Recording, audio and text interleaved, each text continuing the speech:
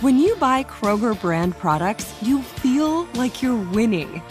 That's because they offer proven quality at lower than low prices. In fact, we guarantee that you and your family will love how Kroger brand products taste, or you get your money back.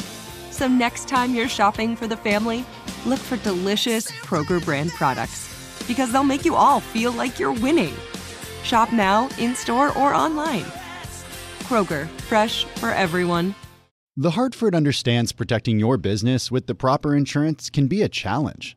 The Hartford team can provide coverage to suit your industry. The Hartford empowers mid to large size companies like yours to help manage risk, from liability and property insurance to workers' comp and more. Let The Hartford help protect what's unique about your business. Learn how at thehartford.com. President Joe Biden making remarks in Pittsburgh, Pennsylvania, unveiling a $2.25 trillion infrastructure proposal. He called on Congress, he called on the business community, he called on small businesses, union workers, to partake in a coalition in order to, what he described, is make an investment in the future of the United States of America. He promised not to raise taxes on Americans earning less than $400,000 annually, at one point promising that their taxes would not be increased. He did say that certain companies and corporations he would like to see pay a little bit more in taxes in order to fund for a sweeping, significant change that he compared to development of NASA's space program decades ago. My name is Kevin Cirilli. I'm the chief Washington correspondent for Bloomberg Television and for Bloomberg Radio. I'm accompanied by my colleague, Bloomberg Politics contributor, Jeannie Sheehan Zaino. Jeannie, I want to bring you in here and your analysis from the president's remarks. I thought it was one of the best speeches I've heard the president make. Obviously he's only been in a little over 60 days, but he was very, very clear about the dangers of not making this investment. And I think that's what struck me the most. He said, we fail to do this, we will add to the debt. We will become non-competitive with places like China, and we will be increasingly vulnerable to our allies, to our adversaries, not our allies. And he talked about this as a fight in the context of this fight that he keeps talking about between autocracy and democracy. And to me, what really stood out where he said the question now is, can democracies still deliver for the majority of the people? He is saying that if we fail to invest in infrastructure in the way he's laid out, or in some massive way, democracies will go down a path of being unable to deliver for their people. And so to me, it was this rhetoric that I think people particularly on the Democratic side have understood that Biden was going to use, and I thought he made his case resoundingly. Of course, I also don't feel that he is going to get the Republican support he's seeking. Well, there's that. We're gonna talk about the dynamics and the politics of this, but in terms of laying out a blueprint, a roadmap, Biden's One Belt, One Road initiative, so to speak. Anna Edgerton, my colleague, is also with us. She, of course, is a Bloomberg Politics editor, and Anna, you have a deep coverage history in terms of covering Congress. But let's start with the nuts and bolts of this particular plan, which is including $620 billion for transportation and $650 billion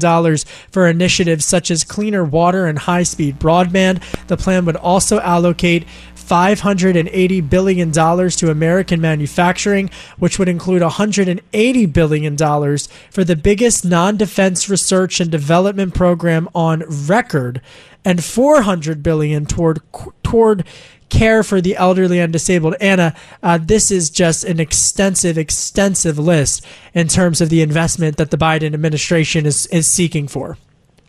Yeah, and it's going to be interesting to see how they package it to get it through Congress. You know, what we've heard from congressional leadership is that they're probably going to try to break this up into a few different bills.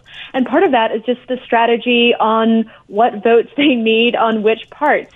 It's going to be really hard, like you said, to get Republican votes on some of this. So, you know, part of this can go through the budget process known as reconciliation, which if all Democrats stick together, they wouldn't need Republican votes. So, you know, it's going to be kind of a push and pull between the policy and the politics to figure out how to get as much of this passed through both chambers of Congress and signed into law as possible.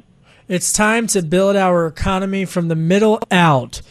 And he said, President Biden said, and he said that his plan rewards work, not just wealth. I was struck by this, Jeannie. You alluded to this. This was a domestic policy speech. This was a speech for the middle class. This was a speech for populists. This was a speech for union workers. But in addition to that, this was not just a pitch to get a plan through. This was also an address to the world in terms of the direction that the Biden administration feels the country should be headed in over the next decade. Yes, and he made the case that our adversaries are concerned. They are worried about this investment. They don't want us to invest, he says, in this way, because that will make us more competitive. At the same time, over the last, he claims, several decades, as they have been gaining ground on us. You know, another thing I was really struck by is his comments, and you and Anna know this much better than I do, but about how far down we have come in terms of our investment in research and development, and his focus on that as it pertains to things like computer chips, clean energy, battery technology, right? These are things, you know, we have investment that's, been defense related, but as far as R&D that's non-defense related, we have fallen way behind, as the president said, and he hopes with this bill to try to rectify that situation, which would address some of the competitive issues we're facing. Well, I think that, you know, let's first just keep with what he's calling for and the geopolitics of this. And coming up, folks, we'll talk about the politics. Senate Minority Leader Mitch McConnell. It wasn't lost on me, by the way, that Biden inadvertently referred to him as the Majority Leader during his speech and then corrected himself. But Senate Minority Leader Mitch McConnell said Wednesday, quote, "It's like a Trojan horse that's called infrastructure, but inside the Trojan horse is going to be more borrowed money and massive tax increases on all the productive parts of our economies." It's there you have how the Republicans are going to be greeting this. But from a geopolitical standpoint, Anna Edgerton, my colleague here at Bloomberg, just from a geopolitical standpoint that Jeannie alluded to, this was again a foundation, a blueprint, a roadmap for, again, the direction that the United States ought to be headed in, pitched by the president, but one that components of this has wide bipartisan appeal, especially when it comes to diversifying supply chains around the world, right? Yeah, you know, and it's interesting. Biden hasn't given a joint address to Congress yet, you know, and this struck me as very much a kind of State of the Union type speech. Part of that is the pandemic, part of it was the second impeachment trial of former President Trump. But, Biden hasn't had his moment before both chambers of Congress. And, we'll see if he gets around to that and what that looks like. But this is kind of, his style, appealing directly to the American people. And his administration has said that when they say they want unity and when they say they want bipartisanship, they're not necessarily talking about congressional Republicans. They're really appealing to Americans of all stripes, even Americans who voted for President Trump, saying, this is what our country needs to move forward. Join us on this. Pressure your representatives in Congress to get on board. And that's kind of part of the appeal and part of the pitch is to make the case directly to the American people. Let's stay a little bit more political then as we get here, and I'm going to be candid, folks. I mean, I'm not going to play Senate parliamentarian here or get too far into the weeds. But Jeannie and Anna know this better than anyone, so I'm going to oversimplify. Today was an opening bid by President Biden. It's going to take until at least June to July for Speaker of the House, Nancy Pelosi, to get some type of legislation through the Democratic-controlled House of Representatives. Then you hit August recess, okay? So that's going to leave all the month of August and early fall for the Senate, for Chuck Schumer, the top Democrat in the Senate, and Mitch McConnell, top Republican, to talk about earmarks, to talk about their path forward. So in many ways, Jeannie Sheehan Zaino, this is a marathon, not a sprint. This is a marathon. And, what I see happening, to your point about this extended sort of calendar, we are only talking about the America's Jobs Plan. We also have a second component that he drops in about 2 weeks, the family plan.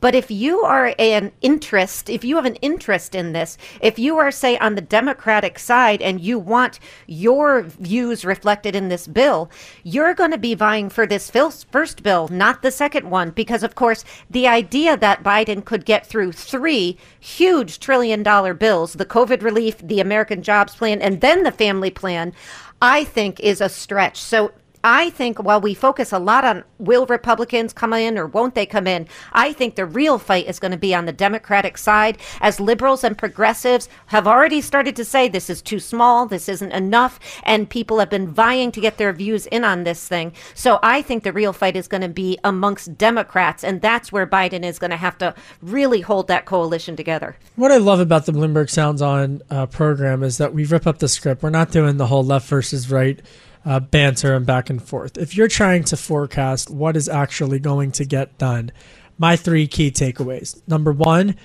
really these negotiations are going to begin in earnest in the early summer ahead of the August recess, with additional back and forth in the fall. Number 2, there is unison across the board, that on the U.S. competitiveness against China portion of this. You've got $50 billion earmarked for domestic semiconductor manufacturing that both Jeannie and Anna alluded to. $50 billion earmarked for the domestic semiconductor manufacturing.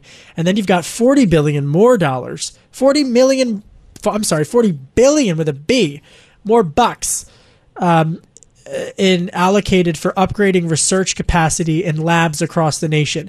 That includes government labs, that includes research and development at the university level, and also in the private sector. So right there is nearly $100 billion, Anna, that has support from Republicans and Democrats. And that's what I think is so incredibly important. When Anna and her colleagues like Eric Wasson and the Bloomberg Congress team talk about a piecemeal approach, which pieces are likely going to be flying to the president's desk?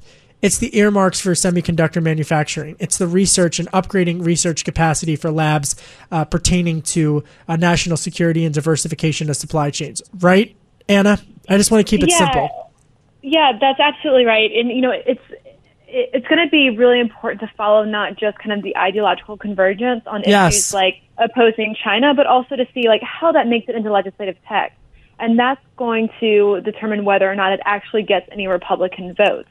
Now, I will say, to pick up on one thing you said earlier, it's not just progressives that are raising their hand and saying this isn't good enough for us. We also have a few skirmishes on the moderate side where you have a few moderates like Joe Manchin in the Senate, obviously a very important Democratic senator from West Virginia, saying that he wants to pay for it. He wants the tax increases to limit the deficit impact, whereas you have some moderates in the House who are in swing districts who are going to be facing voters next year who are really wary about the tax increases because they don't know how they're going to defend this to voters who are coming out of a post-COVID economy.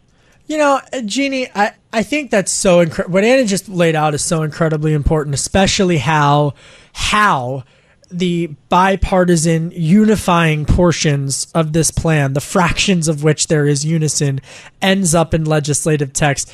It candidly, all that does is impact the clock that it ends up on President Biden's desk. But to your point, the politics is going to be incredibly, incredibly volatile. But there's one thing that I'm gathering from President Biden's first 100 days is that he is forecasting to the world that the United States is not worrying about deficits. They're not worrying about inflation.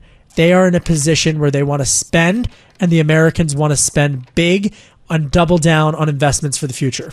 And he's not only not worried about it, he said failure to do this will raise the debt and deficit. And I'm curious to hear how the economists respond to this argument that they're making. And Democrats all along, Bernie Sanders and others have been saying we don't need to worry when it comes to infrastructure investment in terms of dollar by dollar matching in terms of what we spend, what we take in, because infrastructure itself, as they like to say, creates jobs. So it pays for itself. Again, something not all economists may agree with. But if we recall, Bernie Sanders was one who said if infrastructure spending goes up, GDP and household incomes grow. So in other words, they're going to keep making this case. It pays for itself. And just to go back to what you and Anna were talking about, let's not forget there's also the SALT no deal. People saying, salt, the SALT. And so people coming in and saying, we want this or we're not going to support it. So there's going to be a lot of infighting. We're going to get to SALT. I promise you that's on my to-do. We're going to to talk a state and local tax deduction coming up, folks. And also coming up, please keep it right here. We have an all-star panel for the hour. Former U.S. Secretary of Transportation, Rodney Slater, partner at Squire, Batten & Boggs, is going to join us just after the jump. And we definitely want to hear what the former Secretary of Transportation has to say on this. Look, you heard it. I think our executive producer, Christine Barada, flagging for me the transcript because it's fresh off of the microphone, but President Biden says this is a fundamental choice that has to be made between democracy and autocracy. He's evoking China, folks. This is not just a union speech. This is about China. I'm Kevin Cirilli. This is Bloomberg.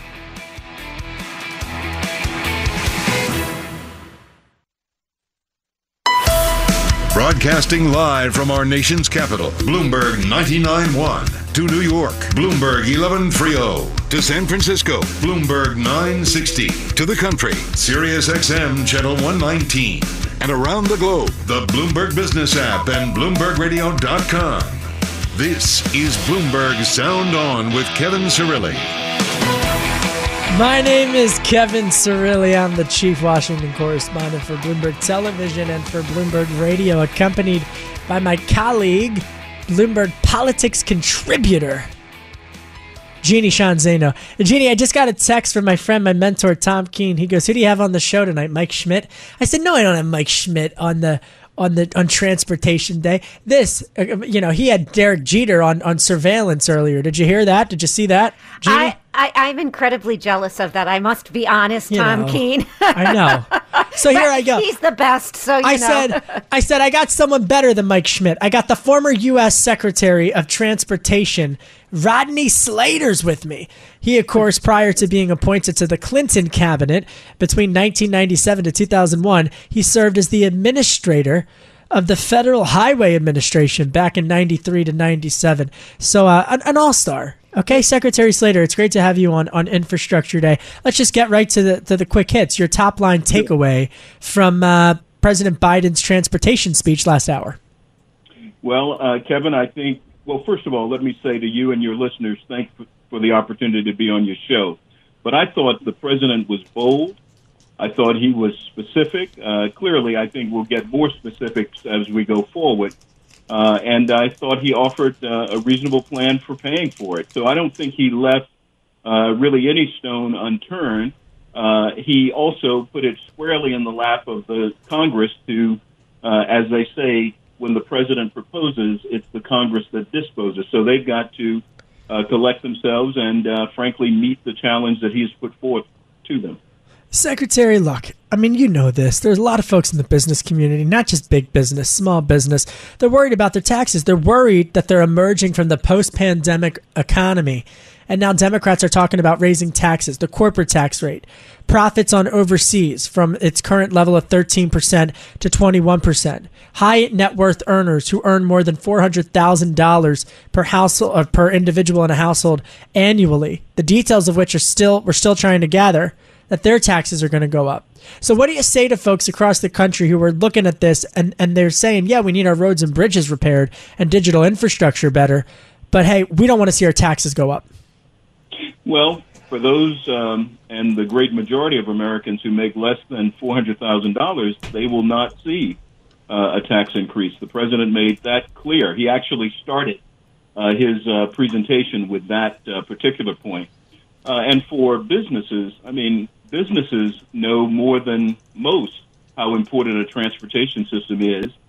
They know that you have to have a quality supply chain to get your products from wherever they're produced to the markets where they're to be enjoyed. And the U.S. economy is one of the strongest in the world, but we serve markets around the world.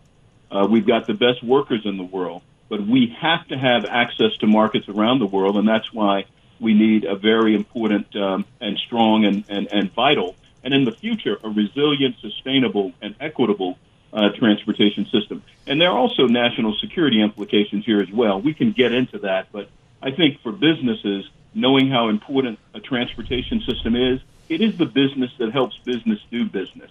It's critical to our national economy. Let's talk about national security. Let's just go right there. Elaborate on that, because whether it's diversification of the global supply chain or the $50 to $40 billion worth of allocated resources for semiconductor chip manufacturing, I mean, that has bipartisan support in Washington, D.C. But go ahead, elaborate on that, please. Sure. Well, just look at the situation the last week or so in a location far, far from the U.S., the Suez Canal. Yes. And how just a tanker, a barge with all of these, supply containers was stuck and clogged up that major thoroughfare of commerce, costing countries billions upon billions of dollars daily. That's the importance of the transportation system to our economy. When it comes to national security, we've always been a nation to know and appreciate that. I remember when a young lieutenant colonel, Dwight Eisenhower, was traveling across the breadth of the country, really doing a survey, making judgments about how the U.S. would deploy troops if it were attacked. Then he goes and serves as the head of the Allied Command in Europe during the war. He sees how the Autobahn really services the economy of and the security of Germany, brings that vision back, takes an old idea that was put forth during the Roosevelt administration and comes forth with the National Defense Highway System, and that's the interstate system that we know today. So there's always been this recognition of the importance of security as it relates to transportation, and that's something that it only intensifies as we go forward. But, I think it's important for us, Kevin, to mention that the president, in talking about infrastructure, really goes way beyond just transportation. He's talking about broadband. He's talking about 5G. He's talking about everything that is essential for us to compete and win as we bring into being this fourth industrial revolution. And so I'm excited about electric vehicles, autonomous vehicles, drones. I'm excited about high-speed rail, maglev, transportation and high-speed services that can get you, say, from Washington, D.C. to New York in less than an hour with stops. I mean, that's the kind of vision that he was painting. It's a generational opportunity. He has said that, and his Secretary of Transportation, Pete Buttigieg, has said the same. And I'm excited, by the way, about the leadership of Secretary Pete. Secretary Slater, it's good to talk to you. The president, I think, this was really a historic speech in my mind. Yeah. And he talks about this fundamental choice between democracy and autocracy, and ended with this question of whether democracies can still deliver for the people in all the ways that you and Kevin have been talking about. So if you had to advise President Biden and one of your successors, Pete Buttigieg, how would you advise them to move this through Congress so that democracy can deliver for the people? Because that's really where the rubber is going to meet the road. Sorry to use a very bad transportation pun on you, Secretary. No, I like that. I'm sorry. And I believe, it's Ginny, right? I'm sorry. Yeah, it's Jeannie. Jeannie. Okay, I'm sorry. Oh, Jeannie. Well, first Professor of all, Zaino. She's an Iona College professor. I call her Professor Zaino. I feel like I got to always be smart around Jeannie. Go ahead. Well, actually, she's sounding like a professor as she links all of this together. He did talk about democracies as relates to autocracies and the fight that is underway in that regard. And he made reference to the 2.5-hour conversation he had with President Xi Jinping of China. And also, I remember the report after he had that meeting. It was him speaking extemporaneously, and he said, I made it clear that we're here to compete, that we're back, and we recognize that there is a competition underway, and we intend to win. And so I thought that was very, very powerful. Now, the staff hurried in and said, yes, and we also talked about human rights issues and all of the other things that we generally tick off when there is this engagement. But he made it clear that he dealt with the competitive and the philosophical engagement that's necessary to compete on that stage and to win. And he also, in his speech today, made it clear that Americans, and really citizens across the globe are questioning whether democracies, because of the tension and the infighting and sometimes the partisanship, whether it can deliver for its people. And I think that's why he talks so much about his Relief Act, the $1.9 trillion measure that he had to move. Unfortunately, he had to move without the support of Republicans. But he did offer the opportunity for them to participate. And so when he put $1.9 trillion forward, they came back with $600 billion. He said, no, that's not enough. If we're going to be serious, we're going to be serious. If we're not, then I'm going to move as I have to. I think in setting up the opportunity to move forward on the transportation bill, he's saying, look, let's take a little more time. We got a breaking news headline on the Bloomberg terminal about I got to cut in here. Sorry. About 15 million Johnson & Johnson vaccine doses have been ruined by a U.S. factory mix-up, according to the New York Times. Again, a breaking news headline from the New York Times that about 15 million Johnson & Johnson vaccine doses have been ruined by a factory mix-up, and that the New York Times is reporting that. So we're going to carefully monitor that story. But transportation and supply chains, I mean, right there off of that headline, former transportation secretary in the Clinton administration, Rodney Slater, who's with us, that just proves the importance of just how much this is a critical component on beyond just the way that we talk about transportation issues. Kevin, you couldn't have stated it more succinctly, and also, I think, very appropriate to break in on this conversation and to talk about COVID. And as you know, the president made that his number one objective upon coming into office. Now that he's addressed that, at least temporarily, he's moving on to the bigger agenda dealing with the economy. And yes, even with COVID and the movement and the shipment of those important vaccines, you've got many transportation companies involved, from FedEx to UPS and the like.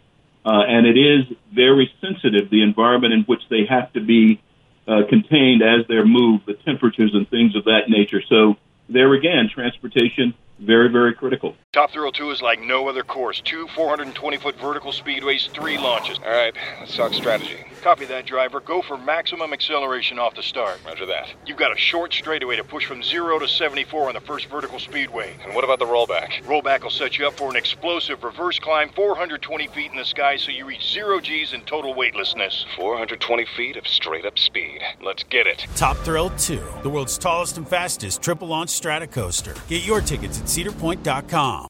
We have only got the former transportation secretary just for a few minutes, but let's just dive into this new New York Times report that just crossed, headlines crossing the Bloomberg terminal. The headline, Johnson & Johnson COVID-19 vaccine is delayed by a U.S. factory mix-up. Sharon Lafreniere and Noah Weiland report in the Times. A manufacturer in Baltimore accidentally conflated the ingredients for 2 different coronavirus vaccines, officials say. Workers at a Baltimore plant manufacturing 2 coronavirus vaccines accidentally conflated the vaccine's ingredients several weeks ago, ruining about 15 million doses of Johnson & Johnson's vaccine and forcing regulators to delay authorization of the plant's production lines. The plant is run by Emergent Biosolutions, a manufacturing partner to both Johnson & Johnson and AstraZeneca. Federal officials attributed the mistake to human error. The mix-up has halted future shipments of Johnson & Johnson doses in the United States, while the Food and Drug Administration investigate. So again, just a major development on the vaccination front, as 15 million Johnson & Johnson vaccine doses have been ruined by a U.S. factory mix-up, reports the New York Times. Just final word. I know you've got to run, Secretary, but just a final word as we devour President Biden's speech and now this the first, I would argue, major blemish on a rollout for executing the vaccination, though the details of which are still just coming to light. Sure. Well, the one thing about it, not to make excuses, is that we were able to catch it. You want to do that so you can make corrections and get the right vaccines out. So let's encourage, and I know you're doing that. Let's identify it and encourage them to deal with it. But going forward, let me just say this is how I would sum up the announcement today. I think that the president gave voice to the fact that this is a generational opportunity. The last time we had an opportunity like this, frankly, was during my tenure as secretary. We were shifting from a focus solely on the interstate system to all of the modes of transportation and how they work together. We had a wonderful piece of bipartisan legislation called the Intermodal Surface Transportation Efficiency Act. And since that time, we've been refining and enhancing that legislation. The objective now is to make another shift with a focus on resilience, sustainability, and equity. And time again, the president talked about that today. And look at the place that he unveiled all of this. Not only was it's the place where Pittsburgh he kicked off the campaign, but more importantly, Pittsburgh. This is an old steel town that you can look at today as a modernized city. It's got all of its forms of transportation working well. The airport is set to be reconstructed and improved. Then you've got all of that rail activity, the transit lines. You've got the great rivers and the stadiums in downtown Pittsburgh. August Wilson, in talking through his wonderful stories, art about Pittsburgh, he talks about it as a resilient, vibrant, alive city. And we see that today. And I thought it was just wonderful for him to go to the Midwest, to the center, to the interior of the country, and talk about how all too often we're focused on the coast, and we now need to really bring in the interior of the country. I grew up outside of Philly. I mean, I'm from Delco, right. but I know Pennsylvania, and you're absolutely right. I mean, Pittsburgh is synonymous with grit, with determination, with hard work. Exactly. And I really want to thank you, Mr. Former Secretary, for Rodney Slater for joining us. He is a partner at the Washington, D.C. law firm of Squire, Patton & Boggs, where he is the head of the transportation practice, and he works on projects related to the transportation infrastructure. Thank you very much if you're still with us. Jeannie Sheehan Zaino, candidly, Tom Keene, it's no Derek Jeter, but he was one of the initial investors on the Washington Nationals, but what do I know, right, Jeannie? I was just going to say that. Tom Keene's got nothing on you. You had one of the original owners of the Washington Nationals on. I do want to come back to this story that we're carefully monitoring out of the New York Times. Again, this headline crossing the Bloomberg terminal: Johnson & Johnson COVID-19 vaccine is delayed by a U.S. factory mix-up. This was something like about 15 million Johnson & Johnson vaccine doses were ruined by a U.S. factory mix-up. But we've gotten some more details. This does not affect Johnson & Johnson doses that are currently being delivered and used nationwide. That bears repeating. This does not affect Johnson & Johnson doses that are currently being delivered and used nationwide. So ultimately, this is a delay. This is a mix-up. As the New York Times characterizes it, quote, "The mistake is a major embarrassment for Johnson & Johnson, whose one-dose vaccine has been credited with speeding up the national immunization program, but it does not affect Johnson & Johnson doses that are currently being delivered and used nationwide." All of those doses, the New York Times correctly points out, were produced in the Netherlands, where operations have been fully approved by federal regulators. Jeannie, they go on to report that all further shipments of the J&J vaccine, projected to total tens of millions of doses in the next month, were supposed to come from the massive Baltimore plant. But again, this does not affect the Johnson & Johnson doses that are currently being delivered and used nationwide. I think that's a crucial point of context as folks continue to rightfully go and get their vaccines. So important to underscore, because that was my first question, is how does this affect, for instance, President Biden's promise of 200 million? And as you point out, they say it doesn't affect doses currently being delivered, but it has halted future shipments of the doses in the United States while the FDA investigates. So, it will be interesting to see how this works its way out. Well, and I think we can now take a breath now as we've flown through this policy-based, jam-packed hour, just with complete analysis from the team and whatnot. But you got to be able to go macro for a second. I mean, the supply chain conversation, I think a lot of Americans, millions of Americans, are learning about supply chains from their policymakers for really the first time and not dusting off their old economic textbooks. You know, they're learning about the chemicals that are in the medical supplies. They're learning about the metals that are made in their chips in their smartphones and their solar panels. And I thought it was very interesting, as former Secretary Slater alluded to, that President Biden delivered this address in a union plant, essentially, and in Pittsburgh, because these are high-tech jobs, but the components of these are going to be built by the middle class, is the pitch that he made, Jeannie. Yes, and of course, Pittsburgh, where he announced his bid for the presidency. He goes right back there. He considers it his home. And of course, they're also trying to underscore the fact that Pittsburgh has done a very good job with this evolution from an industrial hub into more modern industries, which is exactly what he wants to do across the country, particularly in rural and urban areas. And that's where his focus is. So I think they did a good job in terms of bringing him to Pittsburgh to make this first pitch on this really massive bill. Anna Edgerton is back with us. She's Bloomberg Politics editor, but let's play a little bit of the Republican response to this speech. We've got sounds on this from Senator Mitch McConnell, the Republican from Kentucky, and he says that the bill is unlikely that he will be unlikely able to support President Biden's new infrastructure proposal. Here's the sounds on this from Leader McConnell.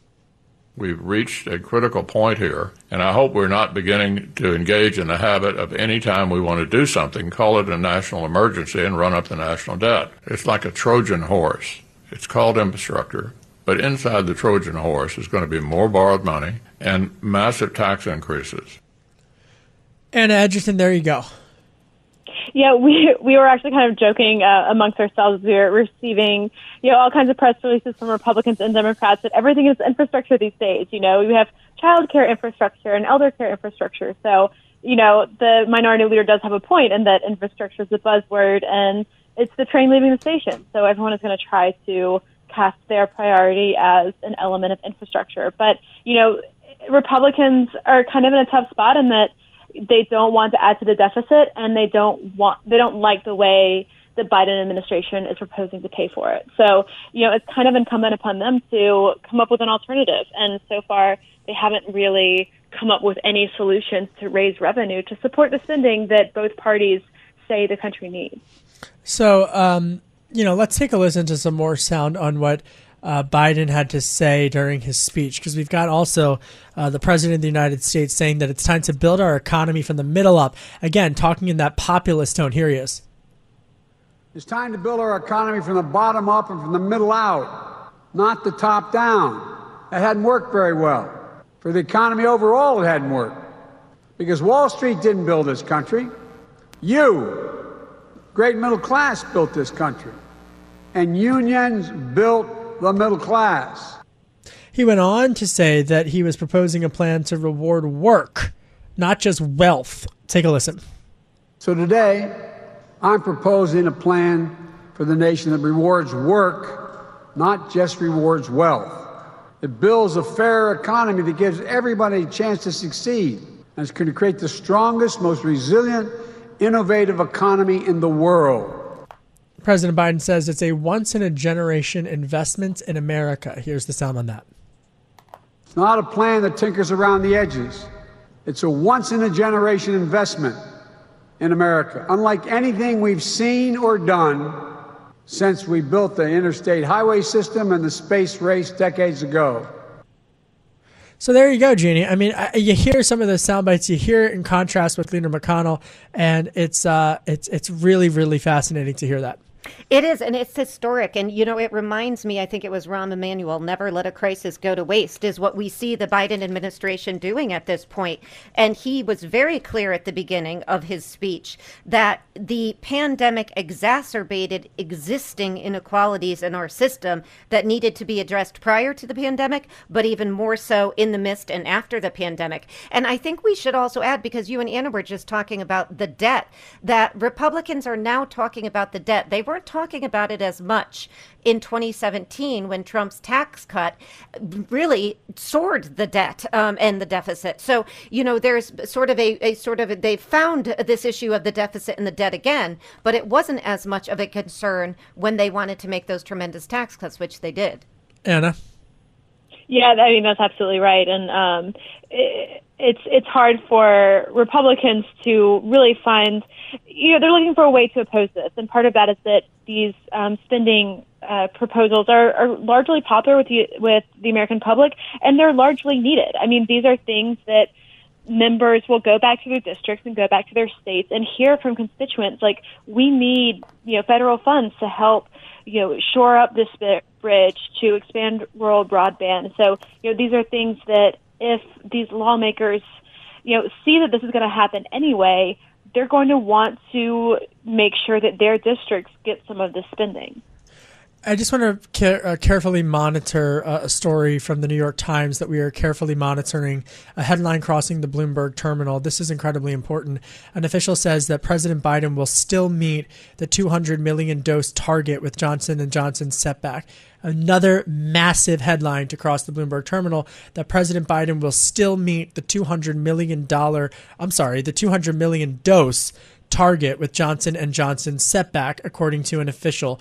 A headline crossing the Bloomberg terminal, President Biden, Jeannie, will still meet the 200 million dose target with Johnson & Johnson setback. This is just so incredibly important as millions of Americans rightfully go out and get vaccinated and follow the guidelines that have been issued to them. And for this to happen, incredibly important, as you say, because of course many people feel that we are reaching towards the end of this, that that pandemic is coming to an end, so to speak. But it's going to be dependent on our ability to access those vaccines. So that's incredibly important that hasn't been impacted.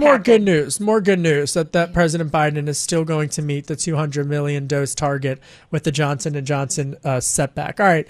My thanks to the whole team. Executive produced by Christine Barada, produced by Matthew Shirley, Marufel, Sarah Livesey on the boards. We've also got Darden Pola. He's joined the team. He's been feeding us the headlines. Bob Bragg, of course, Jeannie Shanzano, Anna Edgerton, the former Transportation Secretary, Rodney Slater, Tom Keene. Why not? Tom, are you listening? I'm Kevin Cirilli. Top Thrill 2 is like no other course. 2 420-foot vertical speedways, 3 launches. All right, let's talk strategy. Copy that, driver. Go for maximum acceleration off the start. Roger that. You've got a short straightaway to push from 0 to 74 on the first vertical speedway. And what about the rollback? Rollback will set you up for an explosive reverse climb 420 feet in the sky so you reach 0 G's in total weightlessness. 420 feet of straight-up speed. Let's get it. Top Thrill 2, the world's tallest and fastest triple-launch strata coaster. Get your tickets at cedarpoint.com.